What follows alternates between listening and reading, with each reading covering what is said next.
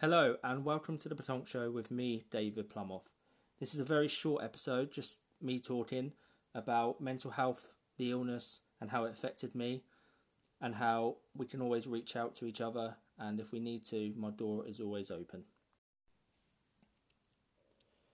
So recently we've had the news that Caroline Flack took her own life. Media reports say it is mental health related. She was really suffering with depression.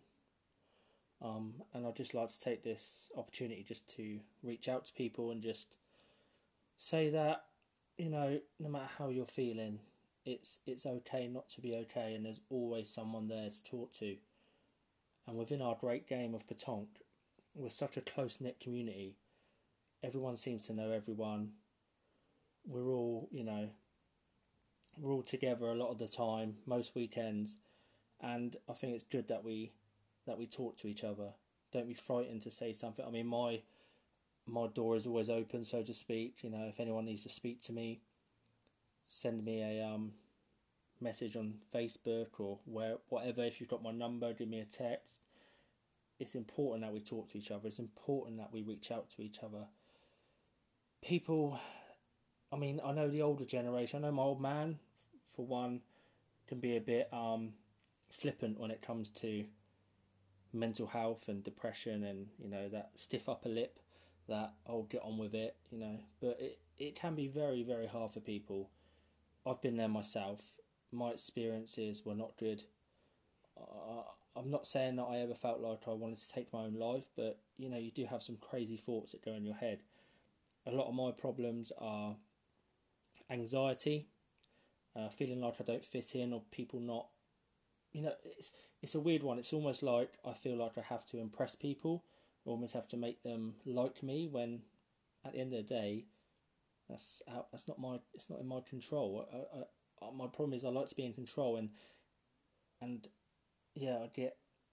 it's hard to explain. Like all mental illness, it is really hard to explain, because it, from one person to the next, it's so different. It's so different how one person can feel it to the other person.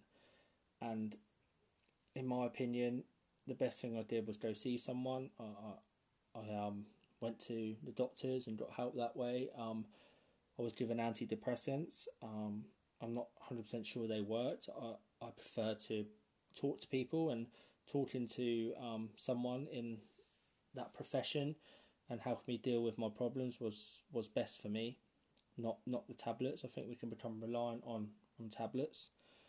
And I come out the other side a lot happier. I still have my demons. I still have days where I feel like flipping out. No one likes me. No one likes me. What's they thinking about me? What are they thinking about me? Am I right for this? Why can't I do this?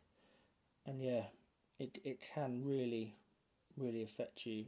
It not just affects you, it affects people around you as well. And like I said, I just want people to realise that they can talk to people. They can reach out. There's so many organisations out there. You don't have to be alone.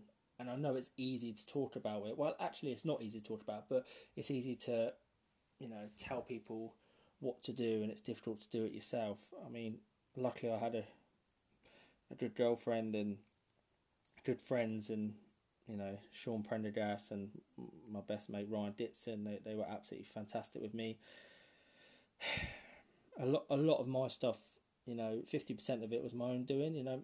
It's money problems, worries, not having work.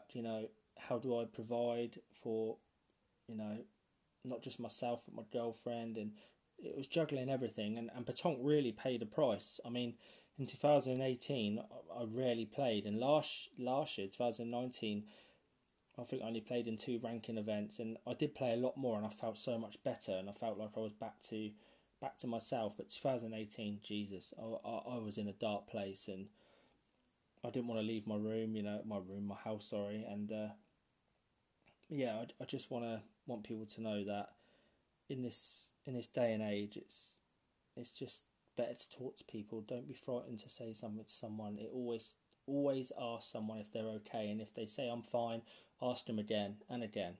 They might get fed up with you, but that one person might just say, do you know what? I'm not good, actually.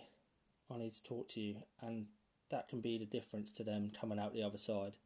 So I think as a community, a Pétanque community, we are very close, and I think this is the right time to just, talk to each other. Let's not be let's not brush it under the carpet if we've got something to say that we feel like we need to say, and just be kind to each other at the end of the day. I mean, I don't think there's a lot of problems in Pétanque.